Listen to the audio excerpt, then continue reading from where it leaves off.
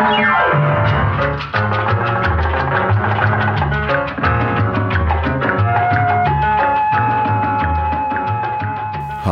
my name's Lou, and today I'm going to be reading the internet for you. Why? Well, why not?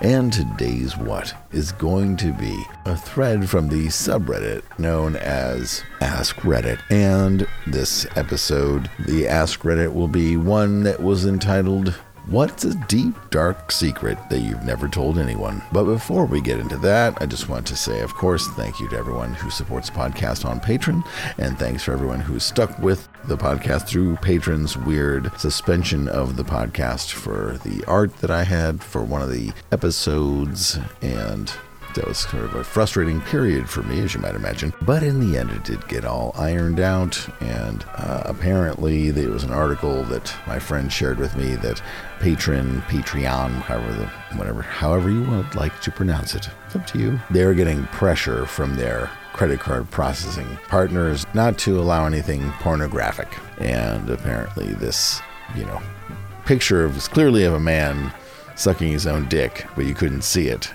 It was just like the side of his leg and his torso bent over, and you and I have a different tolerance for that sort of image, I suppose. Where you and I might laugh, a credit card processor might say, clutch the pearls and oh my, that kind of thing. Anyway, so that's beyond us. So thanks to everyone who stuck with the podcast through Patreon. I really appreciate it. And thanks to everyone who has continued to support the podcast just by listening to it. That's more than enough. You might say, all I do is listen. That's nothing, Lou. But to me, it does mean something when I know people are listening to the podcast, because it means I'm doing something right for goddamn once. As always, please, if you feel like you want to and you are on iTunes or Stitcher or wherever, please rate the podcast as high as 5 stars and as low as 5 stars. That's fair. Yeah, so thanks to those who review, thanks to those who just listen, and thanks to those who spread it to their friends or putting it on a long car drive for someone who's never heard it. Good luck. And lastly, right now, through I think the next week or so, the Lou Reed's t-shirt store is open at bonfire.com, bonfire.com. Just search for Lou Reed's and that shirt will pop up and it will be available for you to buy. So if you like Lou Reed's t-shirt, and I don't see why you wouldn't, it is a conversation starter. Go on down to that website there and pick one up. And remember, if you're a lady, the shirts are slim fit. So if you are concerned about it being tight, buy a size bigger. And the logo goes right across your boobs. So if you don't want your boobs accentuated by super cool logo, then tough luck. Anyway, without further ado, let's get right into this podcast. And as an incentive, I'm going to be reading some of the more recent reviews of the podcast from iTunes at the end of the episode. So stick around for that. Listen for your name or your fake name, which is all people usually do. Anyway, so let's get right into reddit.com subreddit Ask Reddit in a topic started by Wizard Coer entitled, What's a Deep Dark Secret You've Never Told Anyone? And the first reply is by Azalis, who writes, When I was going to school, we were really poor. My mom would regularly be in tears about bills. I used to sneak my lunch money back into their possession by hiding it in laundry, jackets, cars, or her purse. They were always so happy and relieved to find extra cash they had forgotten about. And Hello It's Gar writes, Something wholesome on this thread for once. And Jumbuck Tuckerbag writes, It's wholesome. It's also sad. And Sean G writes, I'm with you. It's not particularly uplifting. And Folk Taliesin writes, well, the OP is, quote-unquote, dark secrets. And like Sinatra writes, it's short-lived. Scroll down for a touchy grandpa. And we'll go to the next post, which was by 2468 Time to Inebriate, who writes, I planned to commit suicide last summer on my birthday. I didn't because I got pulled over, and the RCMP officer was kind to me on the way to the mountains. Then I met two older couples on the hike I was going to do it on, and they invited me to hike with them. then took me out to dinner and bought me my meal and a drink because they said no one should be alone on their birthday. They unknowingly stopped me with their kindness. Edit. Obligatory thank you for the gold, but also for all the responses. I'm happy to still be here. Not saying this year hasn't been one of the hardest years of my life, but just being around complete strangers on my birthday who genuinely cared about making my birthday a memorable one was enough to pull me back from the edge. Thank you so much for all of the comments. I mean it. I'm happy this was my first gold. Edit 2. I generally try to stay low-key on Reddit, but I'm so glad I posted my original story. I've had so many people reach out and let me know how happy they are for someone they have no real affiliation with. You, as a community of people, are awesome. Once again, thank you so much for your responses, replies, words of encouragement, and your own stories. I'm sorry I can't reply to all of them, but I've read all of them, the craziest being someone who remembers my response to their Ask Reddit question almost exactly a year ago about me planning to drive to this mountain and kill myself on my birthday. But they are all heartwarming. Keep being kind. I'm glad the story could ignite that in so many internet strangers. And KRW13 writes, I'm not too different from that. I drove to the Rockies in 2017 to commit suicide and my car overheated before the first exit at a significant elevation. I let it cool and tried one more time and only barely made it to that first exit, but still nowhere close enough to far enough away. A friend had been bugging me non-stop, brackets, via phone calls I had been ignoring, and I finally just gave in. They asked me to come over and I was able to coast back down to the front range without overheating. I took my car to the shop the next day, and the only issue was a melted radiator cap. It's normally a sign of a major issue, but the repair shop couldn't find anything wrong. They replaced the cap, and I drove that car for nearly another year and never once had issues with overheating again. And the next post is by SAA0320. I was molested by my grandpa from about age 5 to 9. I never told my parents or friends, but did tell my therapist. I drunkenly told my brackets also drunk fiance after about 2 weeks of dating, but he's never brought it back up. I don't think he remembers. I don't plan on telling him. As payback, my grandmother left me a diamond ring that just appraised for over $30,000 a year ago, among other jewelry that appraised for about $5,000. No one in the family understands why she left that to me, and I'm not saying a word. Edit, throwaway, since my fiance knows my usual Reddit accounts. And NYSSA Not Nicer replies, I have family-related abuse stuff in my past. My husband knows about it but never brings it up. He listens to me if I need to talk or holds me if I'm reacting, and he shuts his parents down when they keep pushing over why that family member isn't in my life. Good people know what to do with this kind of stuff. And deleted ads. I stopped talking to my brother because he fucked my girlfriend. He begged me to forgive him, and I told him no every time he asked. He killed himself just a couple of weeks after the last time. I've never been able to forgive myself. And LOL, LOL, LOL, LOL, LOOL replies, dude, that's rough. Not your fault, though. And Crooked Creature adds, in times like these, do you ever regret your username? And LOL, LOL, LOL, LOL, LOOL replies, no more than you, I suppose. And Random Stallings adds, if you want to be sad that you'll never have a chance to reconcile. Be sad that your family misses him. Don't blame yourself for his suicide. This is coming from someone who often fights those urges. His demons were his. I'm sorry for your loss. And Cobalt Jedi 117 writes, my sister took her life last month. It was just before Mother's Day and only 2 weeks till her birthday. My last conversation with her was her asking for any of my old shirts I didn't want. All I said was, quote unquote, K. That will always be the last thing I said to her, and I will always want to have said more or something else to her, but I can't. And Italic Slope writes, I'm so sorry, friend. I can't imagine how difficult this must be for you. My sister is my best friend, and it hurts to think about this. Take care. Hang in there. XX. And Kinkzor replies, I lost my mom when I was young. I was by her side when she breathed her last breath. I went to the doctor and told them that I thought my mom had just died. Very shortly before she passed, I whispered, quote unquote, I love you to her. I know she didn't hear that. She was far too far gone. It upset me a lot for a long time that my last conversation with her was about something random and not that, quote unquote, I love you. But in the end, we had 15 years together, brackets, 3 years also, but apart as she was getting treatment in a different country. I told her I loved her many times. We laughed and cried together. It's life that matters, not the death. And Cobalt Jedi 117 writes, I pretty much knew when my last conversation with my grandmother was. The last few conversations I had with her were basically the same. She eventually figured out that I was going to school for quote-unquote something with computers, but not a lot more than that. And Not That Serious 26 writes, that's heartbreaking. Reminds me of my cousin. She's always been horrible with keeping in touch, but her mother was the polar opposite. When anyone would text my cousin, it would take her days to respond, like she was too busy for you. Her mother, brackets who lived a few hours away, texted her one morning just to see how she was doing, but my cousin never responded because she was focused on her own day. That evening, her mother was murdered in her own home. Her last memory of her mother is ignoring her. She's living with that for the rest of her life. I treat every interaction with my mother like it's my last. I could never live with that kind of heartache. And Starflake adds, until my mother died, I thought the idea of last words were stupid and pointless. Who cares? They're gone, right? I had a very poor relationship with my mother, brackets abusive, alcoholic, narcissistic, but as she was in the hospital, I made sure my last words to her were, quote unquote, I love you, mama. No matter how much I hated her,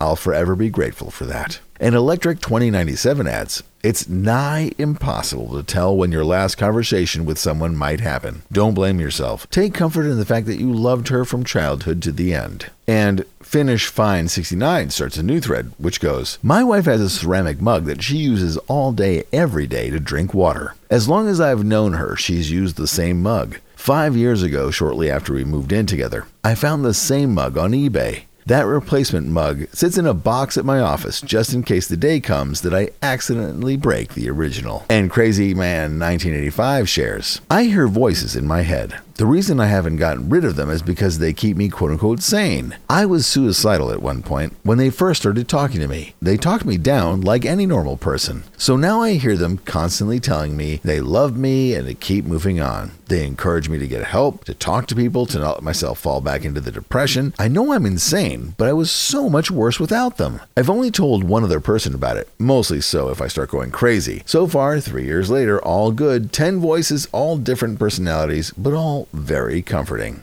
And 1956 writes, chill. Be careful though. My friend had something like this, but the voices turned ugly. She got some medications and is doing all right now. And Trust My Shadow adds, one of my mom's students was like that too. He had demon voices, but the angel voice kept him sane until the angel voice told him to bring a knife to school. Thankfully, he didn't attack anyone. The angel voice made it clear not to use the knife until she told the kid to. And Crazy Man 1985 replies, had a close call like that. They told me not to be focusing so negatively, basically to chill out and relax about it before they started suggesting medication for me. So now I try not to worry too much about it. And Swiggins adds, I'm sorry this is a serious issue, but damn, you've got some wholesome ass voices in your head. Telling you to take care of yourself and get the medication you need? That's kind of amazing. Still, get whatever help you need though. And Spoonhorse adds, this is a lot more common than people think. Epidemiological studies suggest that auditory verbal hallucinations, brackets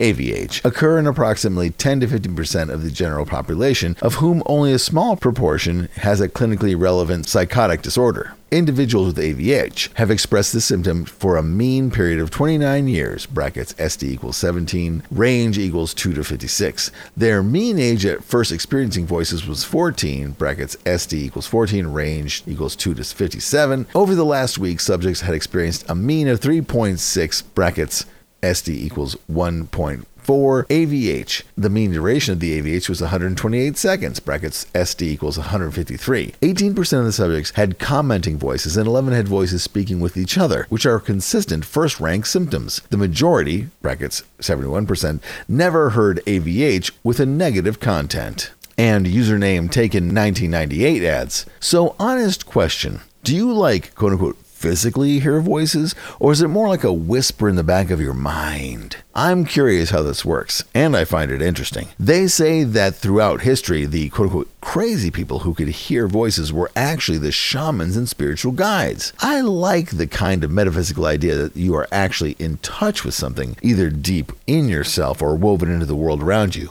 Thoughts? And Crazy Man 1985 replies, started off as whispers in the head. Now they feel like someone is right behind me. Sometimes it's mumbled, other times it's as clear as someone talking to me. I've thought about it being something more than just voices because of a few incidents I can't explain, but I try not to think too deeply about it because the implication raises a lot more questions than I want to tackle right now. And we'll leave that thread to go to a new post by Jizzerator, who writes, when I was in high school, I had a potted plant in my room that looked like a little mini palm tree. Brackets, it had a bare stem and a head of stringy leaves on the top. At some point, I decided that the soil in the pot was a convenient place to jizz whenever I masturbated. This went on happily for a few weeks, but eventually, it seems the ants found it. For several days, there was a constant stream of ants going to my cum plant. Of course, during this time, I made sure to deposit more fresh loads for them to eat. Eventually, it seems that they decided it was such a good location, they would move in. I noticed that they started carrying these little white pellets that I assume were probably eggs. There were also a lot of winged ants that showed up and they would hang around uselessly at the base of the plant. I kept the ant colony well fed with jizz for some months, and sometimes I had some spare time I would just sit and stare at them busily running around with their little white egg pods or whatever they were. Unfortunately, I don't remember how this story ended. I think my mom probably noticed the ants and sprayed everything and killed them all, but at least for a little while, I had this wonderful motherly feeling of protecting my little colony and nourishing them with my nut milk. And Blue Soldier 001 writes, well, that's enough internet for today. And Envision and Me writes, do you have any eye bleach to spare an afflicted stranger? And Logru writes, how do you remove someone else's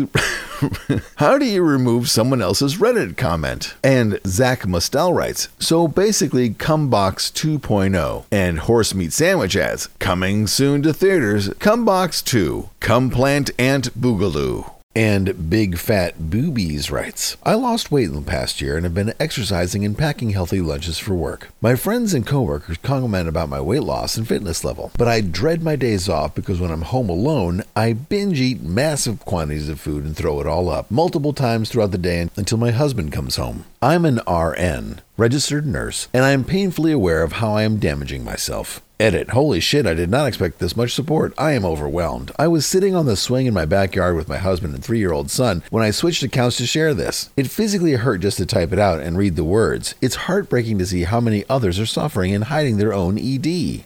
Eating disorders. I know I need help, but I've always been the quote-unquote strong one in our family, and I feel ashamed to admit that I am such a goddamn mess. Thank you all for taking the time to reach out. It's oddly comforting, coming from total internet strangers. Heart emoticon. And Razor Emery's writes, my dad was not a good parent and extremely lazy. When I would wake up in the middle of the night and ask to go pee, he would just put me back in bed and tell me to go back to sleep. It got so ingrained in me to sleep through that internal alarm that tells you to get up and go pee that even now in my 20s, the only reason I don't wet the bed is I've learned not to drink anything an hour or more before bed and to force myself to use the washroom right before I go to sleep. I wake up painfully dehydrated every day, but it's better than being an adult that wets the bed. My father has doomed me to a lifetime of the most embarrassing and awkward struggle. And Real Horror Show replies, my grandfather put copper wires in my father's bed so that he would get shocked if he peed. It was originally a machine that was supposed to ring a bell if the wires got wet, but my grandpa was an engineer, so he changed it. To this day, my father won't classify that as abusive. And Knows All Secrets replies, the original machine is actually really useful for training people out of wetting the bed. If you get one and stop dehydrating before bed, you can likely cure yourself in weeks. And 6-foot dwarven male replies, I used to have one.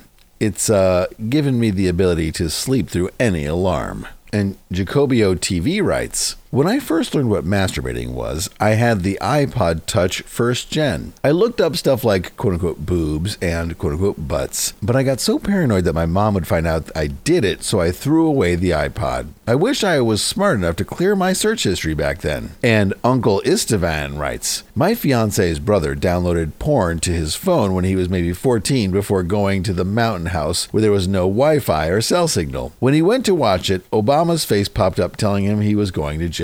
He panicked, smashed the phone, and threw it in the woods. He told his parents he lost the phone. They still don't know the truth, and his mom thinks we'll find it someday in a drawer in the house. It's been around 5 years now. And Jimmy PD92 writes, Why did Obama's face pop up? Did he just DL a shitpost video or what? And JW Fire Dragon adds, possibly one of those, quote-unquote, the FBI has detected illegal files in his computers. Give us $100 in iTunes gift cards or you will be arrested viruses, especially if he was visiting some sketchy porn sites. And Confetti Fetish writes, I was just browsing Pornhub on my phone one day and I got one of those FBI messages. I started panicking that maybe midget porn is illegal after all. I've got antivirus on my phone though, so I ran it and all was good. And Goats of Wrath V2 writes, I used to put croissants through the self-serve as bread rolls. They weigh roughly around the same so it won't set them off and it comes in as half the price. Peppers still get weighed as onions. Come get me, supermarkets. Edit, we're all going to hell. And Hands for Bricks writes, my friend and I bought a bunch of bulk snacks for a road trip. We put them through as quote-unquote all-purpose flour. 1/10 the price. Nobody gave a shit. Pretty sure they even saw us do it. And JTrade21 adds, I bought green grapes, but put it in as red grapes. Brackets, $1 a pound cheaper. I felt like the worst criminal that day. Frowning emoticon. And Black Shepherd adds, I did this with quote-unquote medium avocados versus quote-unquote large avocados for almost 2 years. Medium were $1.50 each, brackets, and also tiny compared to the large, as in maybe a third of the edible bits, so quote-unquote medium my ass. And the large ones were over $3 each. The computer only had you enter the number and didn't weigh them. But I was clearly not the only one to do this, as the store changed to self-checkout this year and now requires weight. Frowning emoticon. Yeah, stealing is wrong. So is false advertising. Okay. At least that's what I've told myself to sleep at night. And Gamma Geek Nerd shares, my girlfriend got extremely sick while we were sleeping next to each other. Like roll over off the bed and cover the floor and vomit sick. I don't have the stomach for it, and I started feeling sick as well, and before I could get out of the room, I vomited all over her trash can. I immediately got out of the room and finished up in the restroom, and then her roommate's sister comes running in. She heard me bust out of the room and came in to see what was happening. There was vomit everywhere. An unbelievable amount for a small girl, and it was everywhere. She got my girlfriend in the shower and asked me to watch her while she got to work cleaning up our mixed awfulness. It took her a while, and my girlfriend threw up a few more times from what we found out was food poisoning. Eventually, most of it was cleaned up, and I put her back in bed, and I've not told a single person that it wasn't all her vomit, and I had in fact covered the other half of the room. Edit, I really hope she never finds this. And It's Not Caligula writes, one time my wife was in the hospital after surgery. They gave her still softeners. They kicked in all at once. I held her in the shower while they took effect. She was so embarrassed, hid her face and cried. I would kill to hold her again while this happened.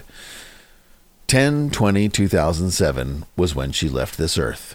Have not shared that with anyone. And Tessacat adds, my boyfriend and I traveled to NYC a couple years ago. On our first of 2 flights home, I puked in the airplane. Both bathrooms were occupied and my hands were shaking, so he opened up and held my puke bag for me. What followed was 14 of the worst hours of my life. I couldn't get on our connecting flight home because I couldn't make it through security without throwing up. We had to get a hotel room where I just sat on the toilet and cried. He called my insurance company for me. I ended up having to go to the hospital and I threw up in the hallway of the hotel, brackets into a baggie fortunately, when we were heading down to get in the taxi. Boyfriend made me sit in the hallway floor. He ran down to tell the driver to wait for us, then ran back up and got me to slowly make our way down while he took my warm, gross puke bag back to our hotel room to throw it out. Him grabbing my puke bag was the moment I decided I'm going to marry that guy. So romantic. And Irish Mac 3 writes, I once got food poisoning at my GF's house while sleeping. Woke up about 3 a.m. with immediate urge to go to the bathroom. Brackets, lucky, right? Her and her roommate are asleep. Finish up and think it was just that night's Thai food doing its magic. Oh, bless my heart. I couldn't have been so right and so wrong at the same time. As I'm walking back to my GF's room, I get this tingle. I can't really put it into words, but it was like my asshole called out to me, a warning, if you will,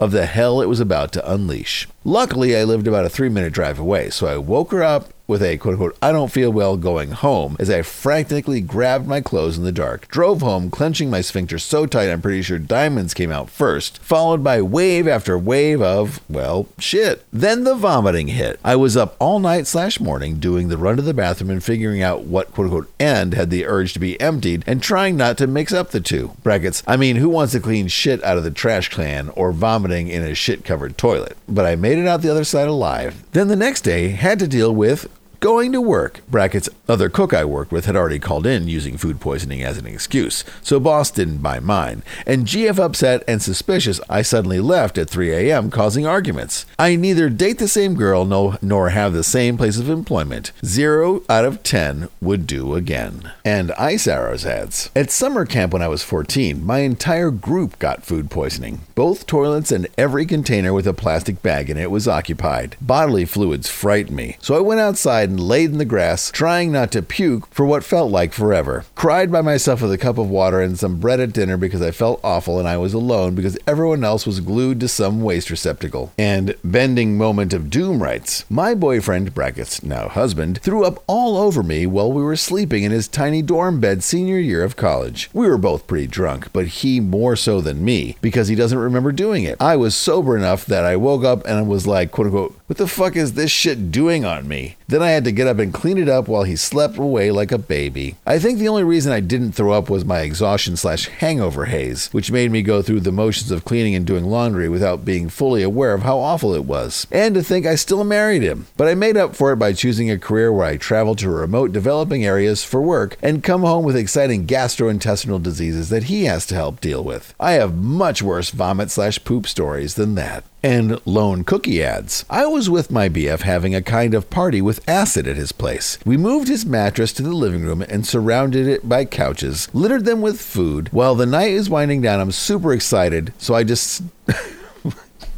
What? Well, the night is winding down, and I'm still super excited. So excited, I just puke all over the damn bed. Just torrents out of me mid-conversation. Fuck. I felt so embarrassed. I'm such an idiot. That's not even a normal reaction. I just forgot to keep track of how excited I was being and giving myself a breather for a moment. Well, he doesn't even get mad. He gets all concerned and takes me to the bathroom, gives me weed to smoke since it mellows you out and is generally used to prevent throwing up, cleans up his bed sheets, puts on new bed sheets. He doesn't even do that. He's always such a slob. Hangs out with me for a few minutes until I say I feel better and brings me a big bowl just in case to alleviate my anxiety about doing it again. I'm just so amazed. He used to come home really drunk the year prior after partying with friends, brackets when we were just roommates and not in a relationship, and retch into the toilet occasionally because he had drank too much. I'm such a wimp by icky things by comparison. I didn't even hang out with him to make sure he was okay back then. He was super understanding and accommodating that night, though. It was the sweetest thing. And Freddy1909 writes, I once killed a mother duck with a slingshot. I am so sorry. I didn't think that I would hit. Sometimes I wonder what happened to the baby ducks. I was a stupid 11 years old.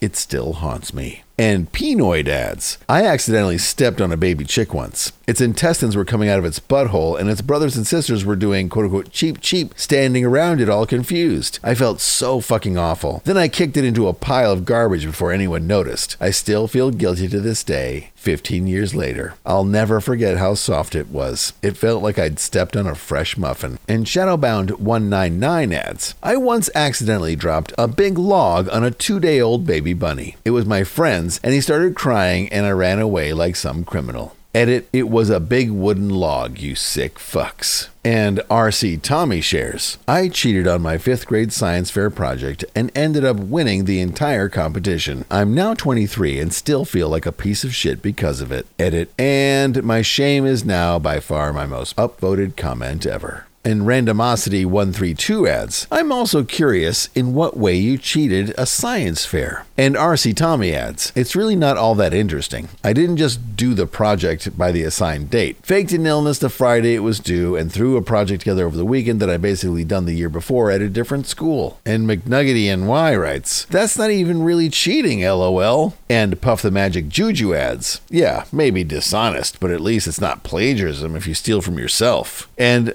RC Tommy replies, I still guilt over it. Haha. And Snowflakes X Babel writes, I used to cheat on my timed math tests in first grade. We only had a minute to answer as many questions as possible, and I'd always just keep going after they called time until I was finished. I'd always get 100, and my teacher and parents were so proud of me. Felt guilty for years. And Tyrannosaurus Sex 1 writes, for a science fair project back in high school, I decided I was going to do a computer science project coding with C++. The problem was I didn't know C++, but I figured that since I had several months to prepare and get it all together, I'd be able to learn in that time and make a project that would at least get me to pass. Brackets, it was required grade for advanced science classes. I ended up procrastinating so long that I ended up running out of time, and I went to my good friend who did know how to program to ask him for quote-unquote help. He ended up basically doing the whole project for me over the course of a few days. It was a super simple thing, basically a glorified word counter. I made a quick presentation and wrote up the paper. There were only 3 contestants in the computer science division, so I ended up getting third, which means I moved on to the regional fair. This time, for contestants, I make honorable mention, qualifying for the state science fair. This time, there's people from all over the state who have made these amazing projects like designing robots, simulations, etc., and the judges who actually know what they're talking about finally put a stop to my meteoric rise to the top. TLDR, had a friend make my science fair project, bullshitted/defaulted my way to the state contest. And TW4R writes, this perfectly describes most of my high school life. I believe it's called falling upwards, where with minimal effort you're able to achieve much by pure luck, wits, and being able to BS. To others going down the same path right now, be careful with procrastination and relying on your high school skills of doing nothing to get through life. It quickly catches up on you. And Tyrannosaurus Sex 1 adds, yep, I'm entering my 3rd year of college in August, and that's a lesson I've been having taught to me these last few years. I've failed classes, lost scholarships, and missed so many opportunities because I never had to try. It's only recently I've been able to crawl my way out of the hole I've been digging for myself. And Travro writes, if anyone remembers the toy quote-unquote sock'em boppers, basically they're blow-up boxing gloves that are shaped kind of like lawnmower tires. They didn't need to strap a tie around your wrist to stay on because at full inflation, the hand insert was tight enough to snug your wrist. Well, one day I'm lying on the couch and my little brother decided to whack me on the side of the head with one when I wasn't paying attention. His fun was cut short, however. He immediately took off the bopper and lamented that it was wet inside the hand insert and that it stunk. Confused, he walked away. I had been using it for a pocket vagina.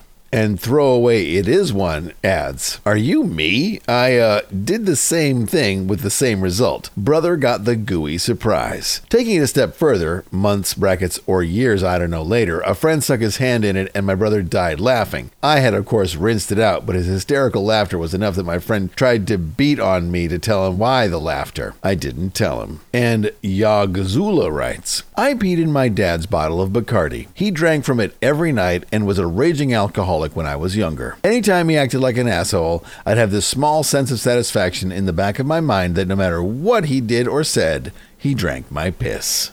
And I Hate Poodles 69 shares, I would probably never consider myself an atheist, but I certainly don't believe in many of the core tenets of my professed religion, and I have very serious doubts about most of the others. The biggest problem is I've come to these conclusions only after recently marrying my very conservatively religious wife and taking a job at said religious institution as a minister. I'm in a bad place right now. Edit. Thanks a lot to everyone who has commented with advice, philosophy, and consolation. I have read every comment up to this point, and it has honestly put me a bit at ease to hear from all of you. I'm going to turn off my notifications, but I love all the open discussions, so feel free to continue commenting. And Sir Worley asks, as an atheist who was raised in a non-religious home, the feelings you must be having I cannot comprehend. Kind of curious though, what started your current crisis of faith, do you think? And I Hate Poodles 69 adds, I was raised by people who were Christians, but not necessarily fundamentalists. The particular branch of Christianity we were raised in is known for being very, quote-unquote, join or die. But due to several influences in my life, I believe that certain principles of science and of the Bible were not mutually exclusive. This belief allowed me to believe the Bible, but also believe the scientific reality that is human evolution. It wasn't until I met a man who disagreed with such a view that I began to have doubts. He basically told me that to truly believe the Bible, you must believe that God created the world in 6 literal days, and he's right. So what that tells me is I can't believe the Bible. I still haven't made up my mind, and I'm so iffy on millions of little details. I stay awake at night thinking what would happen to my whole life if this ever came out. I will very likely never use this account again, but it feels good to get it off my chest. And the real CJW writes, brackets Christian here, the way I perceive God creating the world in 6 days is that he is not bound by natural laws, brackets time, gravity, etc. So he can literally make something out of nothing instantly. Edit. I also strongly believe this doesn't have anything to do with someone's salvation either. Just like people disagreeing on whether the Sabbath is on Saturday or Sunday, it doesn't mean you can't believe if you disagree. And Richal writes, sounds a bit like last Thursdayism. And last Thursdayism is the idea that the universe was created last Thursday with the physical appearance of being billions of years old. It's also a counter to the creationism theory. Under last Thursdayism, books, fossils, light already on the way from distant stars, and literally everything, brackets, including our memories of the time before last Thursday, were all formed at the time of creation, brackets, last Thursday, in a state that they appear much older. Last Thursdayism functions as both as a philosophical point on how our observations may not match with quote-unquote reality, and a reductio ad absurdum of the young earth creationist idea of omphalism. If the world was created 6,000 years ago, with the appearance of being made billions of years ago, what is there to stop us from claiming it was made last Thursday? And GG1 Angela writes, I ordered 50 custom fortune cookies at 3 a.m. saying, quote unquote, I think I'm in love with you, just to give my best friend one. When I woke up, I knew I couldn't give them to him because he has a girlfriend and I've missed my chance. He used to be in love with me. Anyone want a fortune cookie? And Man Panda Pig adds, my penis is several shades darker than the rest of me, and I never tan my penis. And Mendax adds, common. And Ambitious Puppy adds, Two-Tone Malone, that you, buddy? And Count Money adds, I remember there was a guy in gym class that had an extremely red penis. Not that much different than a dog's. No one ever acknowledged it, though, because we didn't want to be the guy that looks at dicks. But you couldn't miss it. I wonder what he's up to nowadays. And Rune L. Fox writes, fun fact, what would be the foreskin, brackets I'm referring to the outer skin of the entire penis, on a dog would be the furry bit. The red inside part, the dick under the skin, is what goes out. A little creepy. And Aloysius7 writes, never saw a dick in gym. I think you are that guy. And Count Money adds, have you ever been on the other side of a shower tree from a guy with a glowing red dick, though? And Aloysius7 adds, what's a shower tree? And Count Money replies, that's what we call the pole in a public shower with the shower heads all around it. And Aloysius7 writes, weird, our showers were separated for privacy. Teens shouldn't be showering together. And Sectoid Dev writes, weird. I've never seen a private gym shower until I had to actually pay for a membership. Usually it was shower heads on the wall in a big open room. In college, the shower room had a shower tree in addition to the wall heads. And I agree. Teen boys shouldn't shower together. Middle school is no place for weakness. And Coots Magoo writes, I had sex with one man who was half black and half white. His penis changed from dark to light mid-shaft. And Khalifa Days writes, he's probably just circumcised and that's where they cut off the skin. And Coots Magoo replies, now I'm going to suck his dick, quote unquote, for science, to examine the color change closely again. It's been a while, but it is his birthday today. And Electricon writes, haha, this happened to me. The girl I was sleeping with made a comment about my penis being abruptly different colors. No one had ever said that to me before, and I thought maybe I had a deformed penis. I think I asked every woman I knew to look at a dick pic and tell me if it was normal. I was over 30 years old. This is a hilarious story for me, and I have told it many times to other people. Even my friends say, quote unquote, that time you show your dick off, quote unquote, for science, not your proudest moment, is it? And I'll reply, how else do you get all your friends to stare at it? Edit, I'm a white guy, and I guess the change in skin color is due to circumcision. And Unperson adds, my vag looks like it belongs in a black girl. I'm white. And Johnny B 1917 adds, I jerked off with what I thought was just lotion, and then I realized it was tanning lotion the next day when my hand/dick were orange. And Dark Overlord 333 shares, TLDR, I almost killed my family when I finally snapped. I tried to smother my mom when I was in college. I was abused by my grandparents and her ever since I was a child. It was a combination of physical and verbal abuse growing up. One day I snapped, brackets 21F, and I almost murdered them, but I had to stop myself. My grandparents were gaslighting me again, and I lost it. I took a pair of scissors and destroyed my bed out of frustration. I beat up my mother with my bare hands because I was so angry. I scared everyone in the house. I screamed for hours on end. They begged me. To this day, I'm suffering the consequences of BP-2, schizophrenia, and currently depression. None of my friends know the degree of violence I am capable of, and it makes me sad that people are so emotionally demanding from me when I have nothing left to give. And Craigslist Axe Killer replies, honest question here. Are your friends really demanding, or do you just not know how to operate in any relationship at this point? And Dark Overlord 333 replies, they are demanding. I have other friends that don't guilt trip me, and I maintain a closer bond with them. We're all going through something, and they get it, and I get it when one isn't so responsive. I just have a couple who are emotionally demanding. They're like emotional vampires. They're cool and all, but I'm considering cutting them off because it's aggravating my condition. And I've been doing well maintaining my sanity and composure. And Levian Durai replies, I had friends like that for the longest time, and I swear I gravitated towards people like that because I like to help people and feel needed. But eventually it just wears on you. You can help someone with their problems all you want, but if they're that type of person, they will always have problems and they will never all go away. I can't stand being around my own family for this very reason. There is always some kind of drama. Money problems always. This person stole something from me. This person said this thing about me. Literally, the moment I see them, I'm bombarded with what's going wrong in their life. I've, quote unquote, lent so much money to my mother who will never be able to pay me back. I don't make a lot of money, but I have a really hard time saying no. And 198814 replies,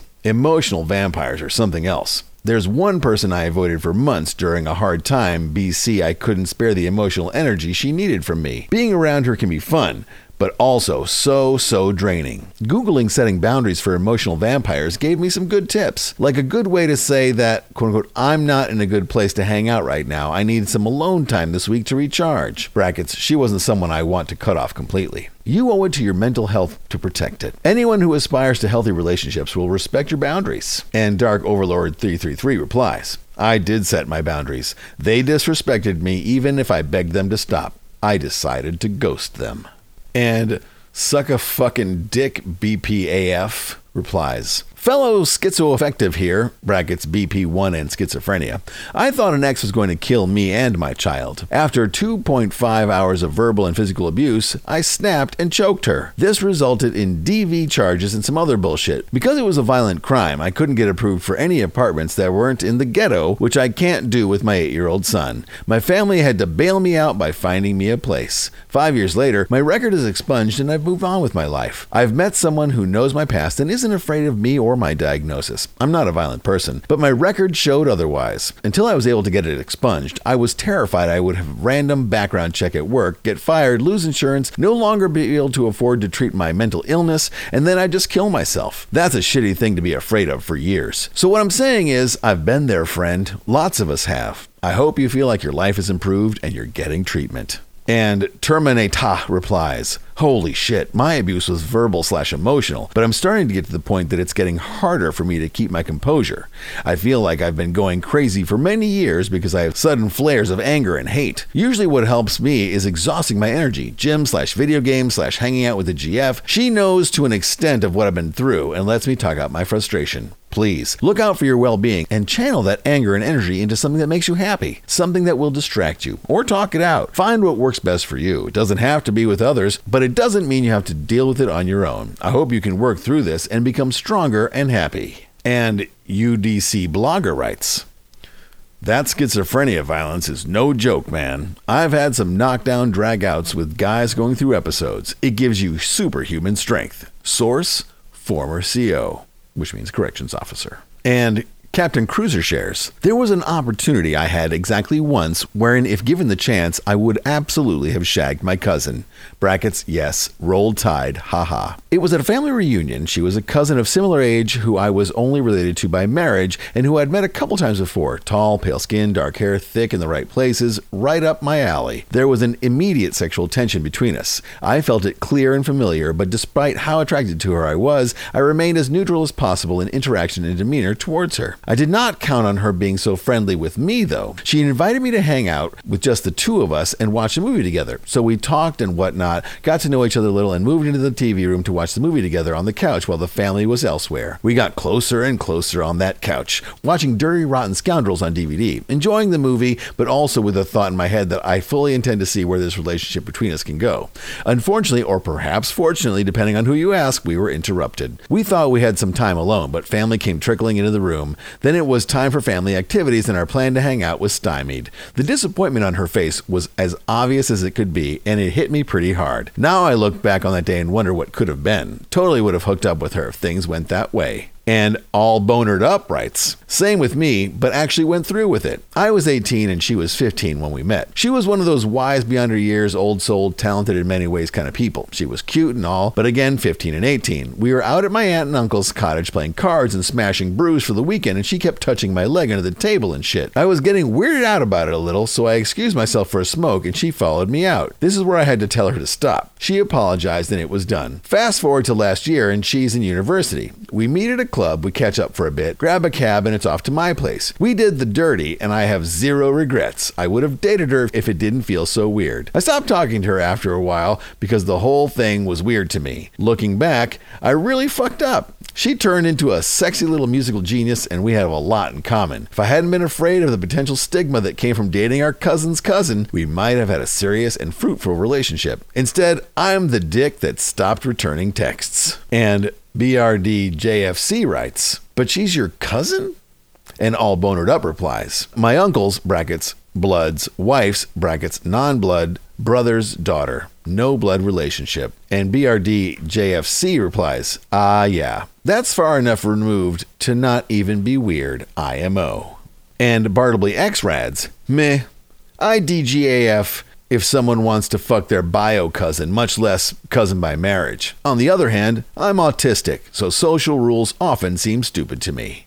And Hug the NSA writes, honestly, same. It just seems silly that for all of human history, this as an incredibly normal thing. There are very few chances of anything genetically going wrong, and it's suddenly frowned upon. I say this as someone married to someone from another continent that's a different race, so we really couldn't be more genetically separate. And Glitter Kitty adds, in England, it's legal to shag your bio cousin. Is it different in America? And Bartleby X replies, not giving legal advice, brackets, not a lawyer, but I think it's legal to sleep with one's cousin in all 50 states, and I think it's legal to marry one's first cousin in most states and one's second cousin in all of them. If anyone here wants to do such and has any concern about possible violation of the law, I'd suggest they check with a lawyer first. Smiling emoticon.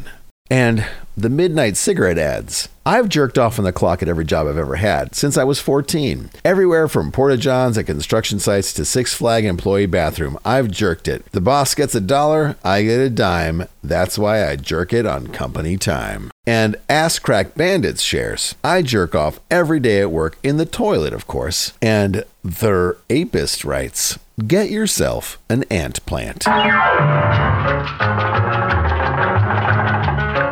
Well, what did you think of that? Another great example of oversharing from the internet. There's a lot of people out there who are thinking about killing themselves. That is not surprising, but also a bummer. Suicide is a drastic step. And as we know from all of the recent celebrity deaths, even people who seem to have it all sometimes just walk away from it through the death door. As someone who has had suicide in his family history, suicide super sucks. And especially if people don't leave a note or just sort of inexplicably out of the blue kill themselves. It's a real drag. So if you are thinking about killing yourself, please call one of the many suicide hotlines out there. Talk to somebody, because life is difficult. But if you just take a second to think about it, you can pull yourself out of that one-way ticket. Anyhow, yeah, so a lot of people thinking about suicide, a lot of people with some really messed up sexual events happening to them. I mean, that's what you get when you look for the dark secrets that people have never told. The religion part was interesting to me. I did read a book that I cannot remember the title of, but I will, if I can remember it, I will link to it on the Facebook page. about a pastor who had been a super fervent religious person spreading the gospel all over Latin America and all over the world, and had married this super religious woman and had all these, religious friends and recorded all these religious songs. And then somehow someone asked him a question that just sparked a hint of doubt, and that doubt took root, and eventually he had to get out and he basically got excommunicated by all his friends and had to start a whole new life as the exact opposite of what he'd been. It's an interesting story. Anyhow, people got secrets, and sometimes they share them, and we thank them for that. So that's going to do it for this episode. If you've made it to this point and you're interested in a Lou Reed's t-shirt, there's still a day left to buy one. The last day of the sale is July 27th. So if you want a t-shirt, please order one. All of the people who said they wanted one have once again not ordered one. So if you would like a t-shirt, please go to bonfire.com, look for Lou Reed's, and purchase one there. But beyond that, just the usual stuff, as the same as beginning as the end. Thanks to all the people who support the podcast on Patreon. Thanks to everyone who donates through the PayPal on the LouReeds.com page. I appreciate it, no matter how you feel like you want to support the podcast, whether it's just telling people about it, whether it's money or whatever. Make a drawing, send it in, sending the pictures of the magnets that I send you, asking for magnets. I appreciate it all. Thank you so much for listening. And I just wanted to, as I said at the beginning of the episode, read some of the wonderful reviews that people have left on iTunes. I'm going to start with the latest one, which is from June. Florissima writes, "If you like listening to stupid, heinous, and occasionally shocking things read in a pleasant, deep voice, this is certainly something you ought to listen to. I know it's one of my favorites." And Kiki Bigham 1017 writes, "My fiance introduced me to this podcast for about a year now, and we've been listening to it since then. We always listen to it when we're on the road and burst out laughing together, LOL. P.S. You have such an amazing voice, and thank you for taking the time to read and record these outrageous forums." Smiling emoticon. And finally, Herbie McHebrew adds, "I have to admit that I love this seedy underbelly of the internet. That said, I'm not a huge fan of having said underbelly in my browser history. This podcast allows me to play digital anthropologist without ending up on some watch list. Lou's voice is fantastic, and his love for his listeners is so admirable. Consider me a perma subscriber." Considered. Thanks for writing those reviews. I really appreciate it. And thanks to everyone who has written other reviews. And if you would like to make a review on iTunes or wherever you listen to the podcast, please do so. I will hopefully be reading more of these in the future because it's fun, and it's basically me patting myself on the back. But yeah, I appreciate it, and thank you so much. And without further ado, so that I can start editing this thing, let's end this episode. So my name's Lou. This has been Lou Reads the Internet. Ask Reddit, what's a dark, deep secret you've never told anyone for you? We'll see you soon. Bye-bye.